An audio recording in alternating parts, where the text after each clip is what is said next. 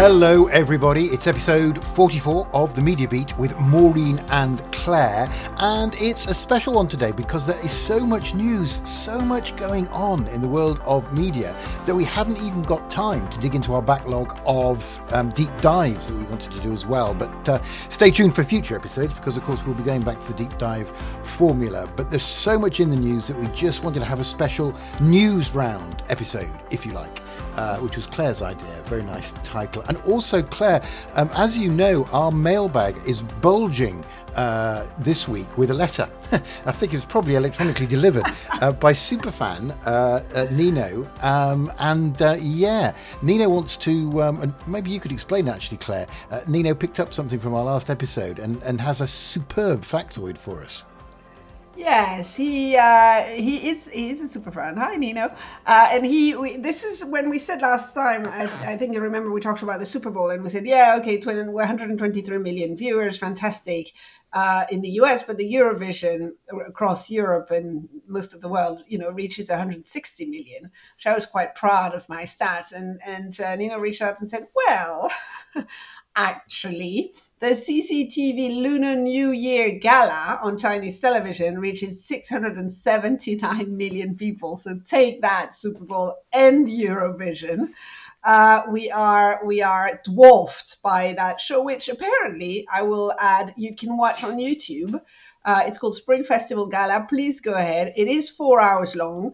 But to be fair, so is the Super Bowl and so is the Eurovision. So why not?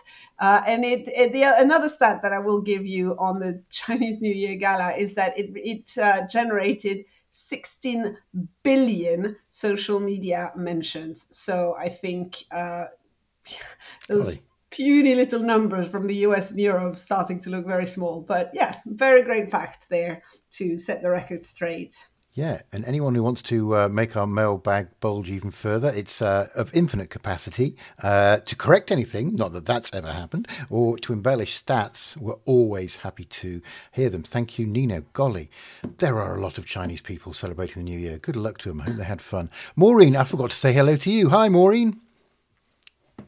Hello, Oliver. Hello, Claire. I love Nino. Brilliant. Bring it on. We do love Nino. And maybe we'll get some more letters in our mailbag. Yes, superb. Indeed. And I'll filter through all the fan mail and just give you all the ones that say wonderful things.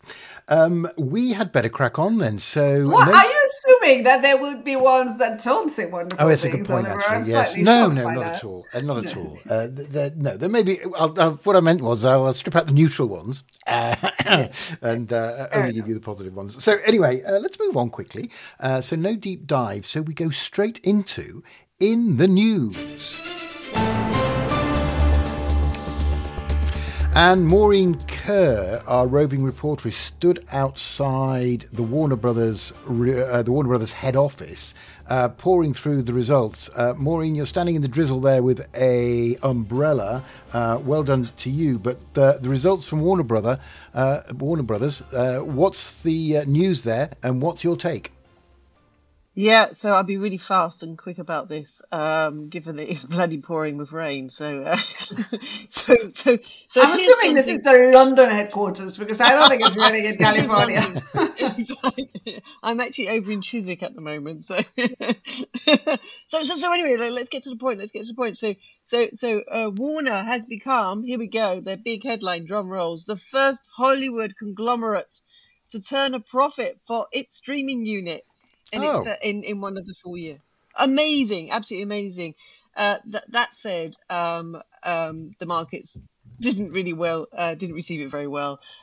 Still not applauding Zaslav. And in pre-markets, I think it was down like 7%, 8%. But that said, I think that's a pretty good sort of strong, let's say, position for the business, and it's clearly building on momentum. We also heard overnight that the discussions between Paramount and Warner Brothers are stalled off, however you want to sort of interpret it. And I'm, we can read whatever we want into that. Paramount still is in the market for another buyer. But overall, I think the results look pretty strong. The one thing that Zaslav came out to say, though, was that he would have done better. He would have definitely done better if only those strikes, those bloody writers and those actors, if they'd only just pulled their finger out and went back to work. So that's his only gripe. So for me, I just think I think it's a good sign. Yeah, he's got streaming losses under control. Still, all, overall loss making, but those losses are being contained. Overall, I mean, for the Warner Brothers Discovery business, he's got a hell of a lot of debt still on the books. But I think they're building momentum, So the news item outside of Chiswick Station is such that it's really interesting to see that at least one of these Hollywood conglomerates can do something quite well with respect to direct to consumer and streaming. Given that we've got big elephant in the room, Netflix. It's interesting that the market didn't receive that news that well, actually, I think. Zaslav must be a little bit upset because it is quite quite an achievement in itself. But yes, it comes after a series of very, very intense cost-cutting exercises at Warner Brothers Discovery, as we've heard. The Paramount news is interesting. It feels like we have sort of Warner Brothers very keen to make it clear that they are the ones who stopped the talks. Let's put it that way. And I get the sense that it was a mutual decision. But what do I know? I wasn't in the room. Claire, we'll stay with you. So ProSieben and RTL. RTL Deutschland. RTL is the biggest, or one of the two biggest commercial TV channels in Germany. And ProSieben Sat.1 is the other one. So these are the two giants, or in Germany, giants of the linear TV business, not the public broadcasting, but the commercial broadcasting. And they've been fierce competitors for years, obviously, on all sorts of different topics. But they have also been making noises, or certainly Bertelsmann, who owns RTL, has been making noises that it would be perhaps sensible for them to join forces. And there were even rumors of a merger. This is not a merger, and a merger seems to be slightly less likely to happen now because ProSieben's owner is, anyway, for various reasons, but they have decided to join forces on the ad tech offering. And this is also a bit of a defensive move to try and rely less on the American ad tech business, but it does create in the German market a very, very dominant player on the advertising front, because they will now allow advertisers to run campaigns on all of their platforms, including linear TV and streaming service. This, of course, it seems to have had regulatory approval from what we understand, which is interesting because similar moves in other European countries haven't. And these two players, RTL and ProSieben, although they are mostly German players, they have connections to a lot of European markets. So the owner of RTL Deutschland, which is the RTL group, also has connections to M6 in France, which they tried to sell last year but failed to. And ProSieben Sat.1 is owned by a group called MFE, which has a number of touch points in other parts of Europe. And so the question is, will they expand this advertising joint venture, as it were, although it's not referred to specifically as a joint venture, but certainly joint effort into other markets. So it's a big move from two competitors who have traditionally been very much not playing nice with each other. And it's at the scale of the European broadcasting market, it's a pretty big announcement. So there you go. Maureen, I don't know if you've got any thoughts on ProSieben Sat.1's joining forces with RTL. Yeah, I mean, I agree with you. I think they've always been like, you enter Germany and you either go to work for Bertelsmann RTL or you go to work for ProSieben in the media industry.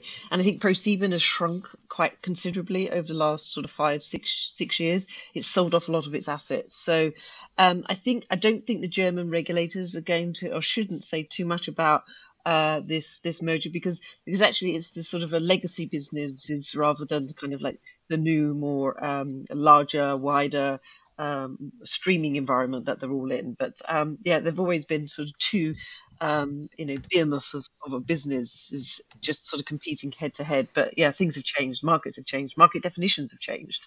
So yeah, no, amazing fascinating story there. Yeah.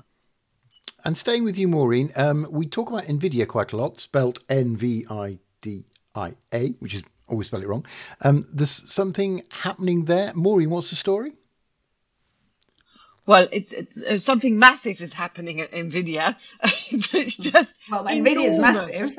And it keeps growing and growing. So it had its fourth quarter results. And in pre-market sort of positions, everyone was just expecting this to be explosive.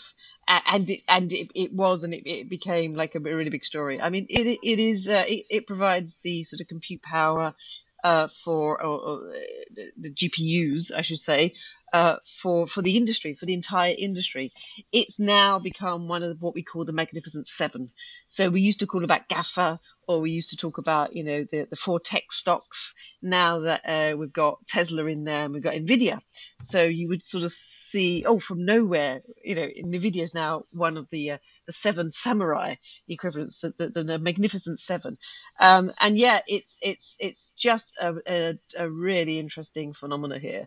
But it serves all of the industries. So in its earnings results, which, as I say, will just sort of beat expectations and more. And we're talking billions and billions. So numbers there's no point in throwing out numbers because no one will really feel the numbers. They're just too big to talk about. But it's diversifying into different industries. So now it's in auto, health, robotics, financial services, and all of these industries are looking at, and it will be seen over the coming years that will be embracing generative AI. So it has this association with generative AI, but actually it's been around before then. It was a services provider for the chips to the gaming industry. And of course, from the gaming industry, we got into media and film and TV. And now it's like going to be servicing everyone. A notable partnership in our industry is with WPP. So Mark Reed was very smart in the early days, a few years back, establishing a strategic partnership. And that's kind of locked in a nice kind of relationship there so that, he can sort of ensure he gets first dibs. Whereas everyone else is knocking on the door and queuing up on the west coast of the US. So the news there is, oh my God, loads and loads of money, loads and loads of earnings, loads and loads of customers, and a business that we're going to hear a lot about. Perhaps even a stranglehold on the compute power that's required for generative AI going forward. And a little stat there for you, because the other thing that's happened, so NVIDIA has been around for 30 years. It's not a new company, and it's had cycles where it's done really well, but it's never been at the forefront of the media until I would say the last couple of years. But it is now, and it is at a moment as well where, as we've talked about before, a lot of the other big Magnificent Sevens are actually laying off people. NVIDIA is not laying off people, they're hiring people, and they're hiring people at pretty good salary. Here's a stat for you. In 2023, half of the employees made more than $228,000. That's half of their employees. So that is a good place to work. I mean, I feel like we're maybe not in the right business. Should we all go to work for NVIDIA? I think maybe we should. But yes, doing very well. Although I will add that there have been noises that because they're doing so well, some of their Magnificent Seven competitors might be starting to think about as them as a target for acquisition, although it would be a very expensive acquisition, but also a very attractive one. So question mark whether that is something that might happen. I'm not sure who would have enough money, to be honest, but let's wait and see.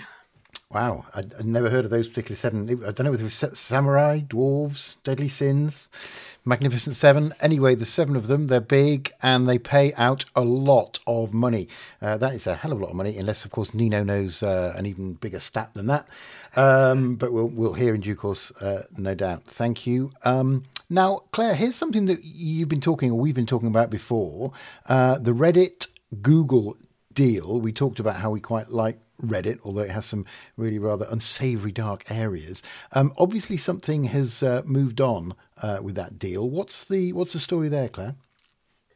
Well, we talked a little bit about it. I think if people will remember a few weeks ago, about the fact that Reddit was threatening to Because what happens is Reddit has enormous amounts of content, obviously, because they have all these subboards and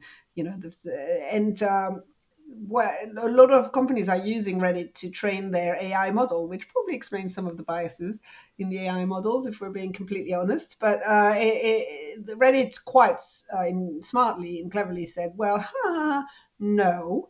I'm going to block search engines from scouting my site because actually you're using our data to build your AI models, and that's not going to be working for me unless you pay me. And in parallel, they've also announced, which we've also touched upon in previous weeks, an IPO. And this week they went out and talked about a deal with Google. So Google and Reddit struck a $60 million deal, which sounds like a lot, but actually isn't that much, to access user posts for AI training. And it's an interesting deal because it's actually a good deal for, even though 60 million in the sort of numbers that we talk about isn't that big a number. It's a good number. It comes at a very good time for both companies. Reddit wants cash and it wants to be loved by investors because they want to go out and do their IPO, meaning they want to go and become a public company. And then Google has not had the best press. We've talked about this around AI. I haven't quite managed to nail the narrative there, and so this is a very marketable story for them to say that they're going to be able to use Reddit content to train their AI. So I think generally a good announcement for both parties. Yeah, I'm more of the view. I agree with you actually. I think they've undervalued this deal at 60 million. However, I think it will be really helpful for the institutional investors that are going to prepare this business for an IPO. So it's going to look good. And no one really knows what's going to happen with. I should say 60 million a year. It's not a one-off 60 Yeah, million. yeah, 60, yeah, exactly. It's 60 million just to clarify. per year. And as we saw, Axel Springer also open up its doors and data to OpenAI last year. This is kind of a now becoming an interesting, well-tested sort of license agreement almost. So I think it's going to have a short-term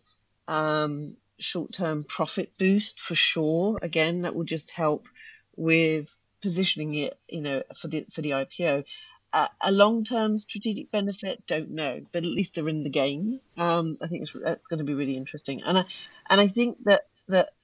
I mean, a lot of people are sort of criticizing it that well, you got, I think I saw a stat, 800 million, monthly active users and 70 million daily active users. So the stats are good, but frankly, I think striking a deal like this is a good thing. So yeah, I would add that. I'm not quite sure the quality of the data to start with. So it's a lot of people commenting on a lot of stuff, but nonetheless, it's real people commenting. So real people equals real value. So so we'll see. Yeah, but yeah, I think it's interesting. I think it's interesting to see these data-led companies doing something to train models. So yeah, let's see. Yeah. I wonder if you get the effect of sort of the wisdom of the crowd with something like Reddit. So you get a load of idiots and then you get a load of wise people. Then overall there's a consensus, which a large language model will be very good at drawing out, I'm assuming. Anyway, never mind what I think. Let's move on. Oh, yes. So the Amazon ad business. Maureen, you had something on that. Yeah. So I think that we often forget about Amazon and its advertising business. But I saw this fantastic chart on LinkedIn the other day, so I was like jumping up and down about it. It's a chap called Roger Dunn, and he compared the quarterly advertising services revenue of Amazon to Walmart, YouTube, and Snap. And I was just like thrown by that. So you've got $14.7 billion. This is quarterly, in 2023, that Amazon has managed to scoop up versus Snap at 1.4, YouTube at 9, and Walmart just shy of $1 billion. So I think, though, and we're going to touch on this in a minute, but I think Walmart, we would have all thought that was a bit better than that and that level. So that's what surprised me as well. The size of Amazon, but also the small size of Walmart. But we think that this recent deal that they've just struck with or acquisition, I should say, with Vizio, is probably going to be a force to be reckoned with from the perspective of Amazon. So this is going to be really interesting to see how that all plays out. But yeah, I was just staggered by those numbers of Amazon's advertising services, as I say, to the tune of nearly 15 billion. Incredible. Yeah, it's interesting because they are starting to catch up to what was essentially a duopoly of Google and Meta, to the point where they can't be ignored anymore. And I think for a long time we assumed, Google Meta was so big in terms of their combined digital ad business that they're not quite, but that's not the case anymore. So a few numbers, these are US only numbers. Last year in 2023, Amazon made around $35 billion in ad revenues. Meta is at 51 and Google is at 71. So they're still bigger, but they're not like, it's the same scale. And the other difference is everybody's growing, but Amazon is growing faster, very, very fast recently, up to 25% up each quarter. So quietly moving into a space that had been for a very long time dominated by Google and Meta, were without really making any noise for it. Some of it is this retail media thing that we've talked about a lot, so advertising on Amazon platform. Some of it has been, they've introduced ads on Prime Video now, which I think we mentioned a few weeks ago. So they're supporting many of their businesses through ads increasingly, in addition to their other revenue sources, which is something that Google and Meta will be very jealous about, because they are very, very reliant on advertising revenue, whereas Amazon is less so. Yeah. All right. Thank you very much. Good old Amazon, and how they managed to deliver £3 worth of goods to me for free yesterday, I'll never know, but somehow they make money. So the Spotify results, Claire, you have that story. Yes, the Spotify they gave out their Q4 results a few weeks ago. We didn't get a chance to mention it before. They exceeded their guidance on user numbers and subscribers, which people will be happy about. Their monthly active users increased year on year by 23%. The Q4 was their second largest performance in terms of extra users. And their number of subscribers, which is different from monthly active users, increased 15%, which is very good news for them, because you could argue that the market is becoming quite saturated. They also had so that led to increased revenues of 20%, and but they're still losing money. They're losing money less than people thought they would, which is good. But they haven't quite nailed the business model yet. Now, the big discussion whenever Spotify talks about their revenues is, oh yes, but they're not paying enough money to the music industry, to the artists, etc. Well, in 2023, they announced that they paid more than $9 billion to the music industry, and more people are saying, actually, Spotify is paying out quite a lot of money. The question is whether they're paying out in the right way and to the right people. And the other question is how much the labels are taking at the time. So that whole narrative of Spotify isn't paying, which we've talked about before, isn't paying enough money to the music industry as a whole, I think is being slightly reconsidered. But it is possible that they shouldn't be paying. The question is whether they're structuring their payments in the best possible way. And there's a lot of discussion around that, whether, again, big artists should be getting more money on platforms like TikTok and Instagram. If you're too small, you don't get any money. And then if you're bigger, you get more and more money. And Spotify has a very equal model for all artists. So it'll be interesting to see what happens there. And of course, they're still investing in their podcast business. I don't think they've really cracked the advertising model yet, but this is something that they're still pursuing. So yeah, a good quarter for Spotify. Solid. Okay, we will move on. So it's oh yes, this is a story we tried to run last week, but it was either not perfectly formulated, or it was we were too busy. I think we were too busy, actually. We had too much on, but now we can talk about it. So Walmart Vizio. Maureen, what's going on? Yes, well, as I mentioned, Walmart acquired Vizio TV. So two interesting things I think coming out of this. As people have obviously already heard the news of the acquisition, but two things that I think are going to be really significant strategically for Walmart, and I think they can really expand the sort of the video, apart from sort of cross selling. So we'll ignore the cross selling bit, but they could sort of expand the video content and really push it to their larger sort of customer base. I think it's going to be really interesting, and I think that means that Walmart as a retailer starts to play in the fast channels even. So I think the loser here at the moment could well be Pluto, parent company Paramount. Some significant issues that Paramount's going to need to sort of step up and face, I think. And then they have what's called this sort of automatic content recognition technology within Vizio, and I think that's going to be fascinating for Walmart because it will have first-party data, and I think we'll start to see how it could then start to develop almost an audience measurement product offering, and that's big games. That's when we're starting to play in against Nielsen, Comscore, YouGov, and the like. So I think that's going to be really interesting because then you start to get some really sophisticated targeting their audiences. So yeah, I think it's just an amazing acquisition. And on the surface, when you see Walmart buying a smart TV company, Vizio, what's that all about? I think it's the underlying technology that is really going to make it pretty fascinating. From my perspective, I think that's it. So Roku possibly is going to have problems, and Pluto as well might run into difficulties with this particular matchup.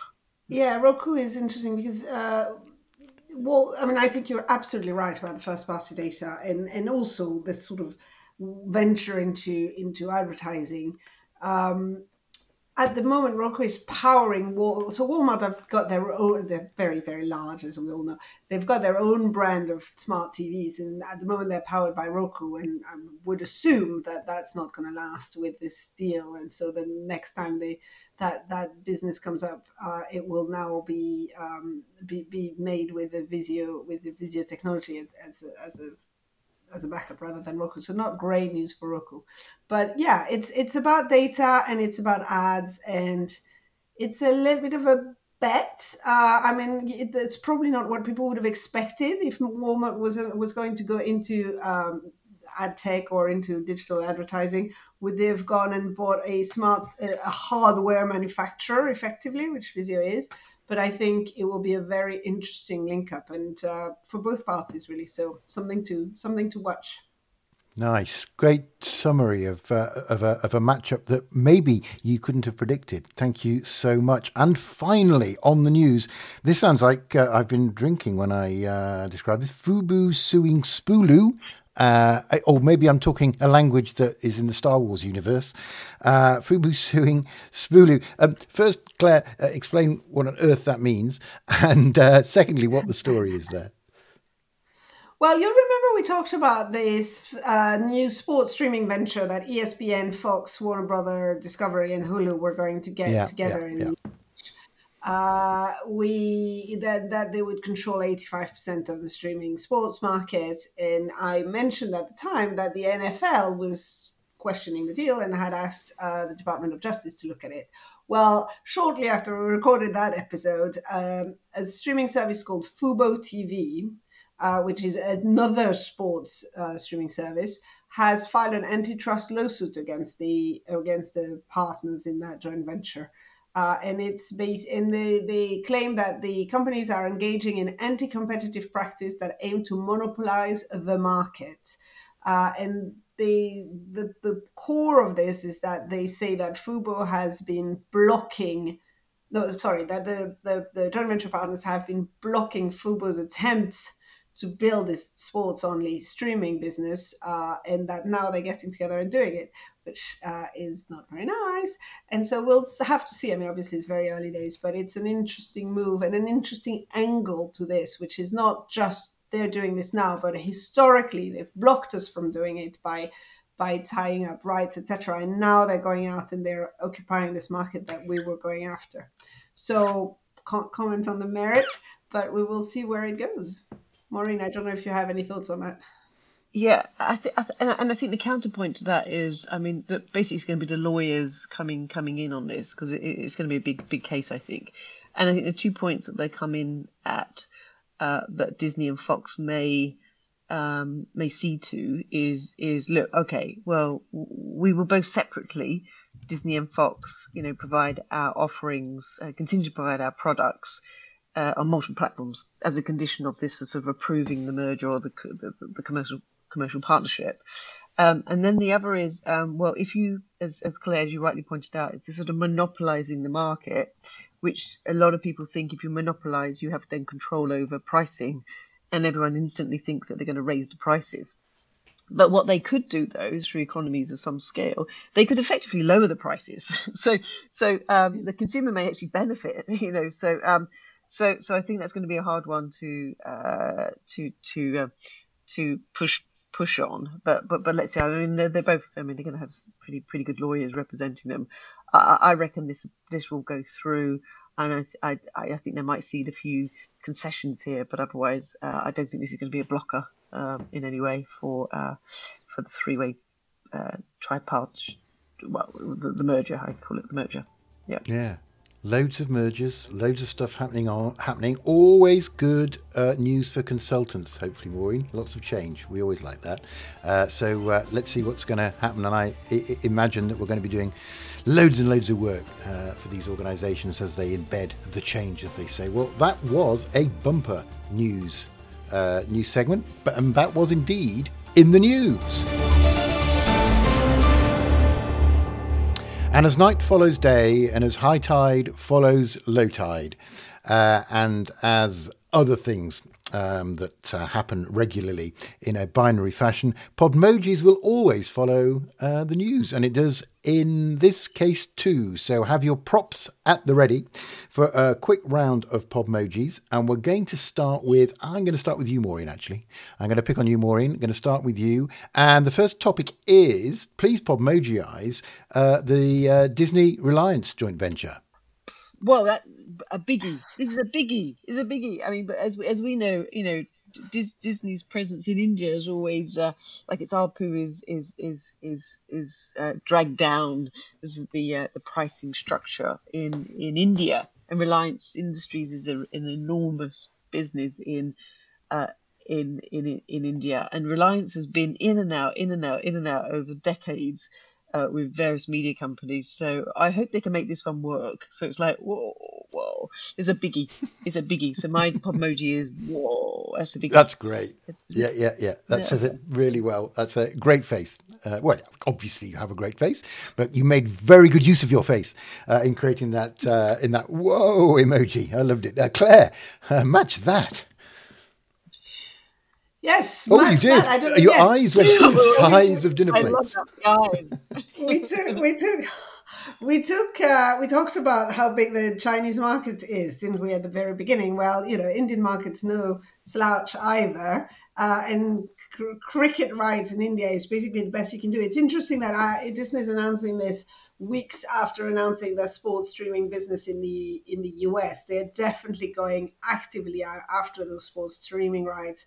Although the joint venture will be controlled by Reliance, but it's still, I think, a very good move for Disney, and they will do very well out of it. And they should be increasing their ARPU in a region where it's quite hard to increase your ARPU. So I'm all up for it. I've got my big eyes and thumbs up. Big eyes, big thumbs. And I know you're obsessed with cricket, like most French women. I can't get enough of cricket. Yeah.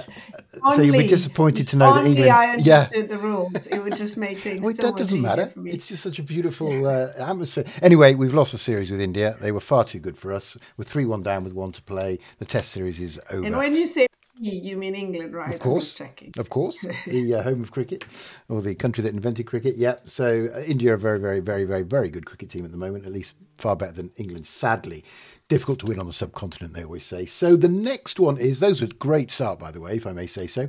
I'm going to stay with you, Claire. This is quite a sad one, I think, but it depends what you think of the thing that's been demised. The end of Vice, Podmoji, Claire. Yeah, a Podmoji that says Schadenfreude. Ah, right, okay. I don't. That's mine. That's my face right now. If you could see it, it would say Schadenfreude. Yeah. So Vice is just collapsed. It's just gone bankrupt. It's closed down. Its newsroom. This is a company that was valued at $5.7 billion just a few years ago. Now, don't get me wrong. There are some really good people who worked at Vice, and Vice created some really good content. So I'm not going to, this isn't an indictment on anything that on everything that came out of Vice. But Vice was very much defined by its founder and who was the CEO for many. I don't know if he was the founder actually, but he definitely was the face of Vice and the CEO for many years, and then the executive chairman. This is Shane Smith. And I have to say, I have some satisfaction in seeing Shane Smith brought down. So that's my feeling about Vice. As sad as it is for the very, very talented people who actually work there. All in one emoji. Yeah, Maureen. I agree. I think it's lamentable, so sad, because it was a fantastic brand that really did appeal to the youth, to the cutting edge, to the, it'd have roaming, journalists all over the place, just sort of filing their stories, and it was just really hip and edgy and stuff. And it's a pity that they just became over levered, just lost their way, just debt here and there. So it's like, so sorry, I mustn't forget, I've got to do a Podmoji. So it's like sad. Yeah. Your facial expressions It's a sad face. Yeah. We should describe it. This is Maureen's sad face. Small, very sad. Horizontal mouth conveying sadness. Very good. Thank you, Maureen. That was indeed sad. You're being very, you're being very expressive today, I may say. So let's stay with you. We're being very careful, Oliver, because otherwise you tell us off if we don't do proper emoji faces. And quite right too. Exactly. I have very few jobs. Very few jobs, but one of them is to get us to obey the rules. They're not there just for fun, Let's move on. So I'm going to stay with Maureen and her expressive face. Oh yes, now this is going to run and run. But what's your take on the New York Times and OpenAI? They are really in a big fight now.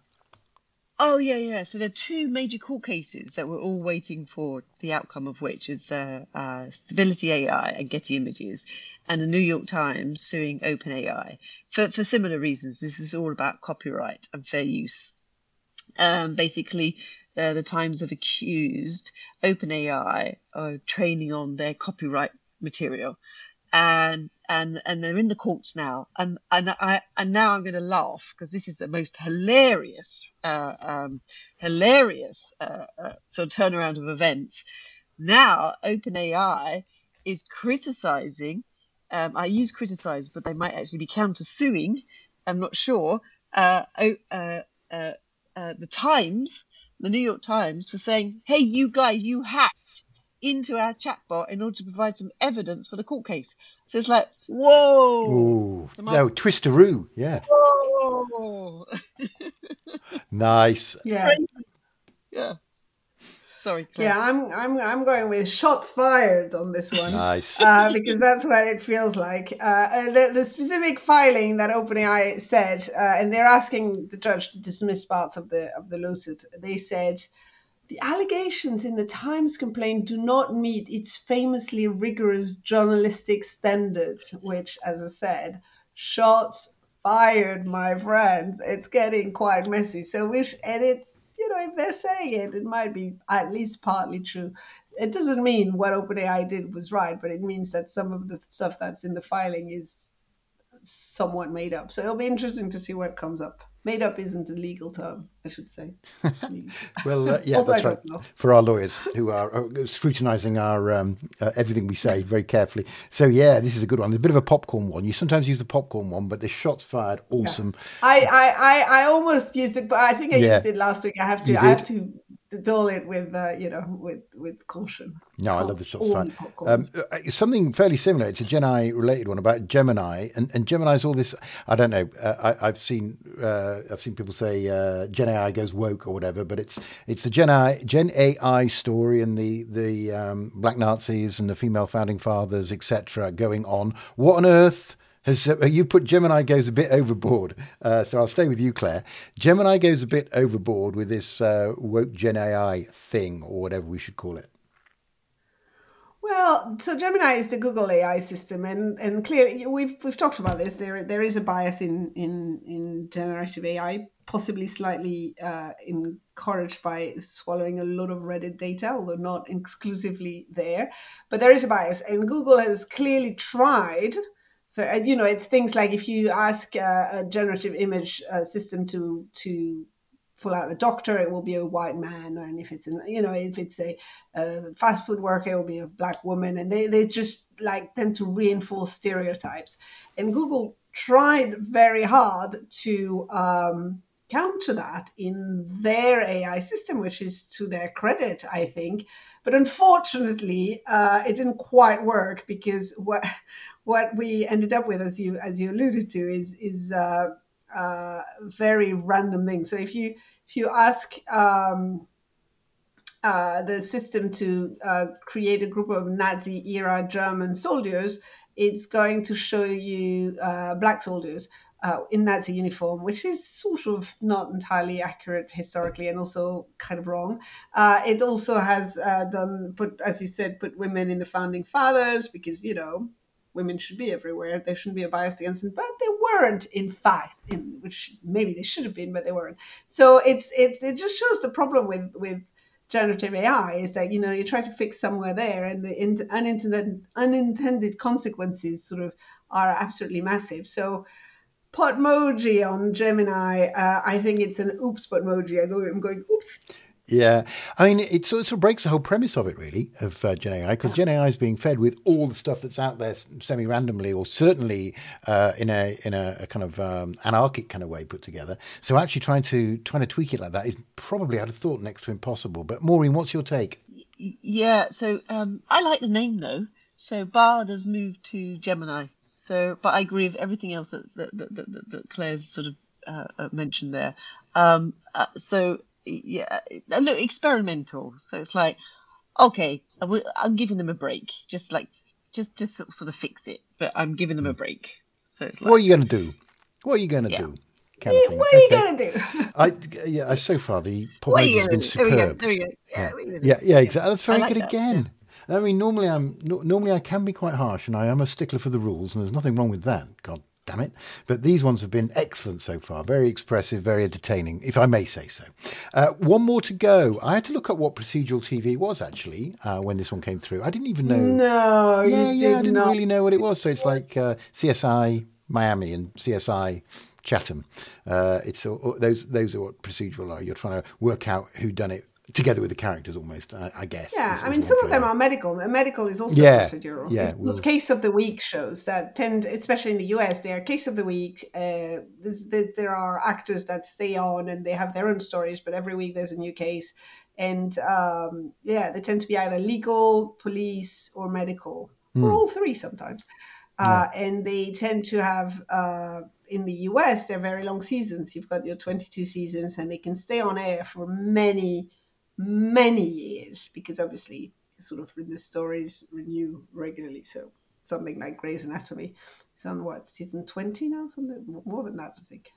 Yeah. And so what's happened? I mean, presumably they're back in some way, or they're making a return. So what's happening, Claire? A lot of these series have stopped. They're all broadcast series. So there are a few procedurals on streaming, but actually this is very much the bread and butter of linear television, especially in the US. And they are still the thing that kind of works. It doesn't work as well as it used to, but it still brings in audiences, and there's a lot of them. And one thing I learned in this article, which is from Deadline, is that one of the most prolific creator of these is a man called Dick Wolf. And Dick Wolf currently has 9 shows on television, which feels like a lot. But then, Shonda Rhimes, who's another very, very prolific procedural creator, also probably has about 9. So when you find somebody who knows how to do them, you do them and you make them as many. Chicago, there's a set of series set in Chicago, which are called Chicago Fire, Chicago Hospital, I want to say. And then there's another one, which is a legal one, and they're all sort of semi-interconnected. Anyway, all of these had to stop because of the strike, of course, because there was nobody to write them and nobody to act in them, and so they weren't on television. There were a lot of reruns, and they've all come back, and the ratings have been fairly strong. I mean, we're still much lower than we were a few years or a few decades ago. But all the Chicago shows and all the Law and Orders, of which there are also many, many, open the new seasons up by double digits in viewers, and a lot of them got into the top 10. So good news for procedurals. And the reason I wanted the story is I love procedurals. They're my favorite type of TV. I could watch them forever, and so I'm really happy. This is my happy face. Oh, and it really is, with an embellishment of your hands. They're comforting, aren't they? Yeah. They're sort of comfort TV in a way, so I get you. And when you said wolf dramas, I was thinking you were talking supernatural werewolf dramas, and I thought, well, there's only a couple of those, isn't there? But you're talking Nick Wolf, who is, golly, he must be raking it in. Dick Wolf. Yeah, oh, sorry, Nick Wolf. Dick. Dick? Oh, Dick Wolf. Right. Okay. Either way, him and his brother Mick raking it in. Good for them. Maureen, finally, your last emoji. I'm expecting great things. Procedurals on the way back? Question mark. Mine's NCIS. I like NCIS. Oh. Yeah, but they are comfort food. They're comfort viewing because there's a rhythm to them. You know that your case of the week is going to be finished by the end and you're going to have some sort of a resolution, but you can follow with your favorite actors, and some of them have been on them. SVU is an example. Special Victim Unit is an example of some of these guys have been there for decades, the actors, and they've become friends and family for many people. So yeah, procedurals are back and we're all very happy. Yeah, and to add to the happiness, my son Charlie has got his first credit on a major TV series, the new Star Wars. Look, he's about 307th on the credit list. Young Charlie Turnbull did something, I'm not absolutely no idea what, on the post-prod of the new Star Wars TV series. So I'm a very proud father. It's a first step on the ladder to Oscar stardom. Come on, it's a good place to start. Absolutely. Star Wars. Well done him. Yeah, no, we're pleased. So that's it. We have come to the end, and by golly, there was a lot of news. There was a lot of news, and there was a lot of Podmojis. The Podmojis were of superb quality this week. I don't think I'm being too grovelly if I point that out. Congratulations. It's a draw, by the way, because I always keep score, as you know. And over the seasons, there's a source of season tally as well, which I'll let you know at the end of the season. But for now, we have to say goodbye. I'll say goodbye to you, Maureen. I know you've had hearing problems today, not in your ears, but in the tech. But you've done brilliantly, despite all that disadvantage. So thank you very much, Maureen, and see you on the next one. Goodbye. Yeah. Bye, Claire. Bye to you as well. Goodbye. And farewell, fair audience. We will see you on the next one, but until then, it's goodbye.